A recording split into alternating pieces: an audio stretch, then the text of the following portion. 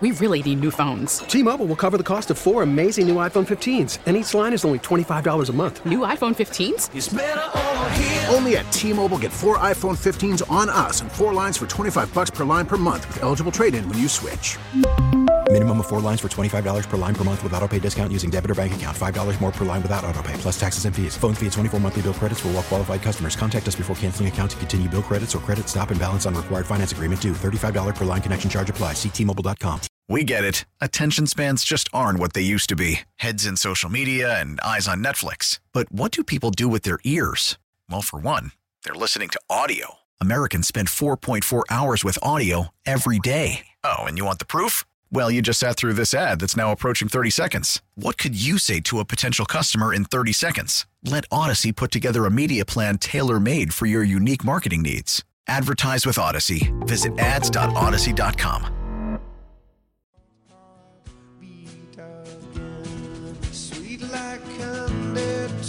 Contest time. Dave Matthews Band. Be caller 5 at 221-4WGR. That's 221-4947 to win a pair of Pavilion tickets before you can buy them to see the Dave Matthews Band June 14th at Darien Lake Amphitheater, courtesy of Live Nation. Tickets go on sale this Friday, February 17th at 10 a.m. at livenation.com.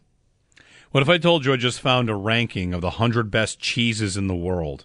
I would say let's go start 100 from the bottom. That's probably a lot. The thing is, I'm scrolling this list. Uh-huh. And I ask this half kidding. How many cheeses could you name? I don't think I can get to 100. No. Could you get to 10? Oh, yeah. I can get to 10. 10?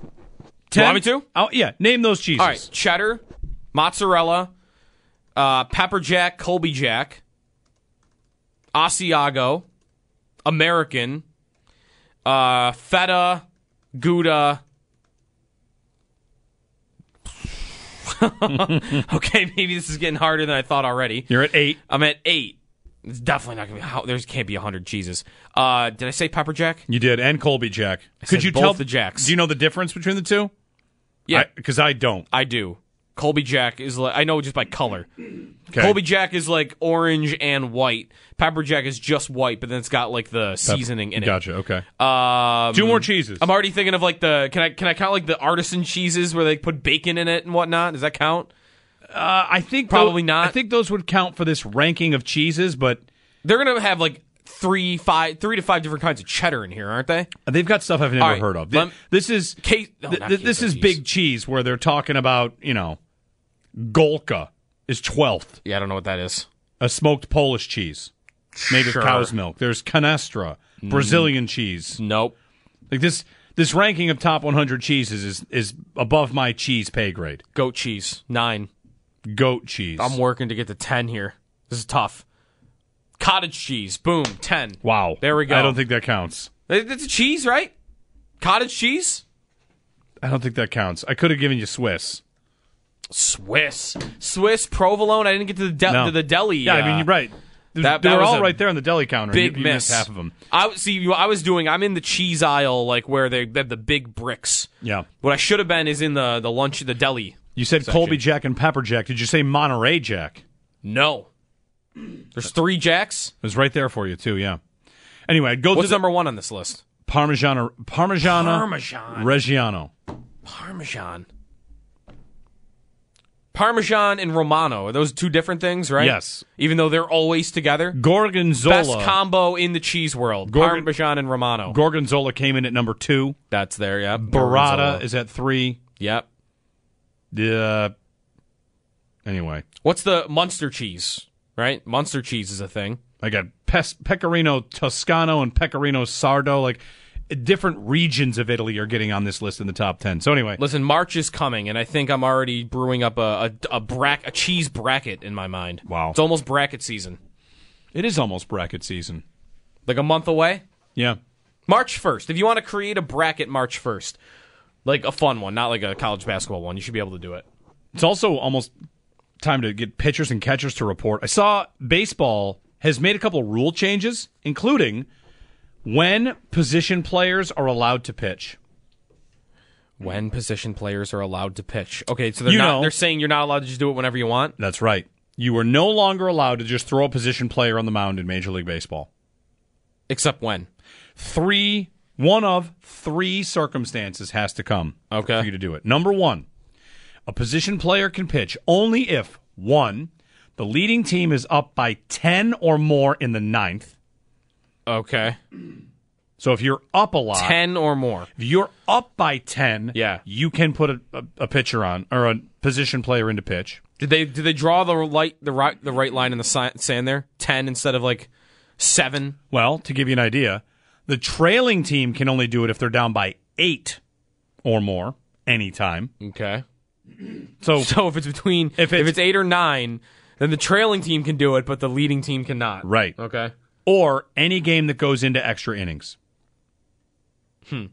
So in a regular game, you cannot throw a position player on the mound unless you are leading by 10 or down by 8. Why are they doing this? They're doing this because the games get stupid when there's a position player in? The games are already stupid, though, right, when they go in? Yeah. So I don't know why the motivation here is a little curious to me. They've also made the second base runner in extra innings permanent. Saw that. Which I think is a good idea. Yes. The good thing about this idea for baseball, all these, I'm actually good with all these. It kind of indicates that you are willing to change. And, rule changes for your sport, just go ahead and make a change. You don't like the way something's going, change it. We didn't talk about this too much on the air. I think that the NFL should get rid of pushing the quarterback on quarterback sneaks. Right. I think it should go away. And I don't think it's killing the game, but I don't think it's good for the game. That you now have third, fourth, whatever. It's a short yardage play, and it is too easy. If you, as a league, develop a play that works 100% of the time, you remove all drama, competition. Yeah. Let's say 100% of quarterback sneaks start to work with that push. It should 100% be outlawed. Because at that point, why don't just give them the first down? 4th and 1 should just be a first down. Right, just automatic. Yeah. I still want, if I'm the NFL, I want the ability to have goal line stands. It's hard enough to stop a quarterback sneak before they started pushing guys. Brady made 58 out of 59 at one point, and he was never pushed from behind on those. Right. So I think the rugby-style pushing forward of the pile, which came about big time in the NFL this year. Didn't they just make it legal? If they didn't just make it legal, everyone just figured out it was legal, and now everybody does it, and I think it's not great. I thought they just made it legal that you could push guys forward like that.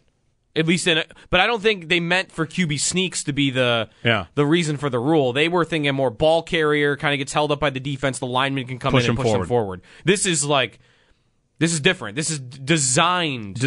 Yeah. Have your receivers run up behind your quarterback and push him forward. Right, the Bills would do this with Gabe Davis all year. Yep. Right, he would come in motion behind Allen, he would thrust him forward. I think they should they should outlaw it. It should not happen. Do you think they will?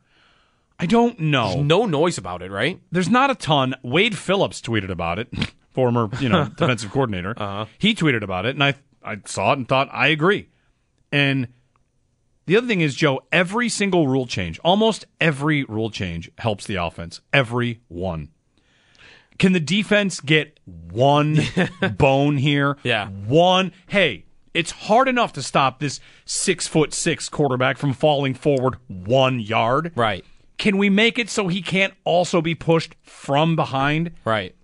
And everybody's just stood up and they wait for the whistle to blow, and you don't know what you're doing.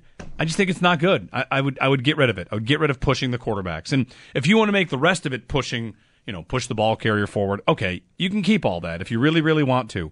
But I don't think you should do it for the quarterbacks on sneaks. They could hide behind player safety on that, couldn't they? Because you see the camera angle of those sneaks down below, where the linemen are, and they got their heads down, and they are it is head-to-head contact. All 10 of those people that are down on their knees, trying to get underneath. So by player safety, they could probably hide behind and say, we don't want this many QB sneaks being ran, so we'll eliminate the pushing from behind to kind of eliminate the frequency a bit. Or just the effectiveness. Yeah. It's kind of like pick plays. Why are they illegal? Too easy. Yeah. Just make those illegal. Teams could run those all day long and then okay, we can't do that. Sometimes it's player safety. Sometimes it's something is just too effective. Why did they move the extra point back to the 30? Because it was too easy. Too easy. Yeah. Too many of these are going through. We are removing any sort of drama. Let's get rid of it. How do you feel about my idea to eliminate an eligible man downfield? I feel like that can't happen because of the rules of the game. I mean, we got RPOs though all the time here, where it looks like a simple pass play, and the guy can't get it. I'm not saying you can throw it to the lineman. You're just gonna let them be downfield? Yeah, but they're allowed to be if they're 4 or 5 yards down the field. I'm not gonna throw a flag on them. Here's what I found. Oh. Alexa has an opinion I guess on this so. as well. Yeah, I guess so. My watch just talked to me. 803-0550. We'll get a phone call quickly. Johnny in Buffalo. Johnny, go ahead. You're on WGR. Hey guys, good morning. Just to kind of further a little discussion I heard earlier, just about investing on the defensive line and, spending a lot of resources and draft picks there with, Epinesa and Oliver and Basham and Rousseau. And then you go out and sign Von Miller to this huge contract. Not that he wasn't having a great season and not that our defensive line wasn't unbelievable with him in there. But, look at that Super Bowl. The Eagles' defensive line was unbelievable all year. And what happens when they get to the big game? Well, they just get neutralized by Mahomes and the Chiefs' offensive line. 0 sacks, didn't really make any defensive plays. And it's just this continuation to go after, defensive players and go that route. We signed a big free agent splash, and you're like, oh, we finally got our DN. But it's a guy who plays, 50, 60% of the defensive snaps. And, you look on the other side, who else could we have possibly signed that year? I'm thinking receiver-wise or offensive line-wise. Look at what Cleveland did. They traded for Amari Cooper, and Cooper's contract and Von Miller's contract, very similar. I'd much rather have Cooper and try to fill out the offensive line that way. I'm just worried that, and it might just be me, but watching the Super Bowl, watching these offensive-minded coaches get their best players and their best playmakers involved. We have a playmaker in Cook, and we had a speed guy in Hines. And Hines will always give us that euphoric moment on those kickoff returns after the Hamlin thing. It's just we weren't putting those guys in the positions to use them the right way. And I just feel like, as much as his team does, and, people can complain about the defense, bending but not breaking and not making big plays, we just need to score points and get as many possessions as possible to give Josh Allen, who is obviously the best player on the field 99% of the time he's on the field, more opportunities to have the ball. And I feel like this team sometimes wins, and Allen and this offense, they win in spite of the coaching staff, in spite of the game day decisions. I feel like a kid playing Madden could almost coach better in these late game situations, in these second half situations with the lead.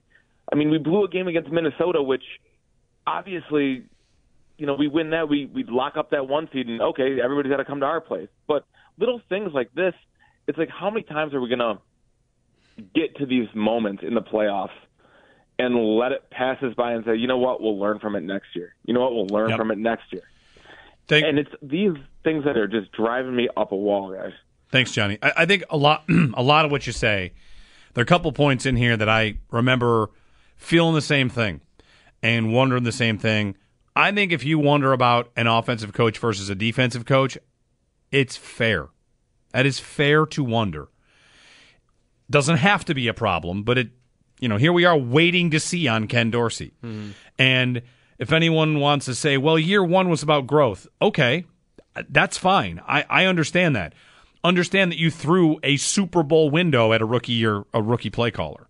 That's a decision. Mm-hmm. And you might have to do that again. If he has a very good year next year and gets a job, are you doing it again? Or did you think we shouldn't do that again? Is that ultimately the lesson you get out of this? To the point about Von, Von is fun on this team, and he did the job. He understood the assignment. He did the job. My feeling when they drafted Rousseau and Basham was, I don't think you beat Mahomes by getting to him. And they didn't get to him really that much that year. And then they bring in Von, and they beat him this year in October, and it really looked like the defense had rounded into its final form of what it was supposed to be, and there was a lot to like about that. However, your point about snap percentages, it does make sense to me. I agree with it. Spending all those picks, half the reason you have to spend them all is because you play them 60% or 55%. Gabe Davis plays 95% of your snaps. Yeah. Wouldn't it be better to spend a bigger asset on somebody that plays 95% of the snaps as opposed to 55%? And how many plays does Davis make a game? Or how many times you counting on him to make a play in a game? You're throwing to him 6, 7 times, 8 times. Mm-hmm. A defensive end, if they have a great game, they make 2 plays, 3 plays. It's spending a lot for a position that makes 2 to 3 plays a game. Granted, they can be game-changing plays, but I think I think everything you said is fair to wonder about where they place their priority. The good news is all the stuff they've invested in the defensive line, it's all staying. Not all of it, but a lot of it, right? Oliver will be here. Hopefully he can have a better year. Vaughn, Rousseau, Basham, a lot of these pieces are still going to be there. Epinesa, they're all still going to be here. So the investment that they placed in that defensive line, hopefully this year it's healthy, and this upcoming year we're talking at the end of the year that they won it because their line was so good. And maybe that frees them up to tilt things back towards the offense. Like you said, you blame their offensive struggles on overspending on their defensive line and the defensive side of the ball. Well, okay, they can keep it all there, and now focus on their offense. Yes. Even though this is not what they probably had in mind. Why did they do all that? I mean, caller brings up the snap counts. They probably wanted, in their dream world, what did they want to have happen? They wanted 3 or 4 defensive ends so that every snap defensively, they were going to be a nightmare for opposing quarterbacks. They were just going to be after you. They were going to be one of the best pass rushes in football. And that was going to be 3, 4 individuals deep. And what we just saw is it's 1 deep. You take 1 guy out of the equation, and suddenly you're average to below average as a pass rush unit. And I think what Bean wanted, clearly, by all of the picks and contracts he put at it, was 4, 5 guys, doesn't matter who's out there, this defensive line is going to be a nightmare for you. And it is not. It's Von Miller. Yeah, and after that, Jordan Phillips being hurt most of the year. Sure. Daquan Jones missed that game against Cincinnati. Big loss. It's Jeremy and Joe, Extendo Sports on the way, and then the Extra Point Show here on WGR. T-Mobile has invested billions to light up America's largest 5G network, from big cities to small towns, including right here in yours. And great coverage is just the beginning. Right now, families and small businesses can save up to 20% versus AT&T and Verizon when they switch. Visit your local T-Mobile store today.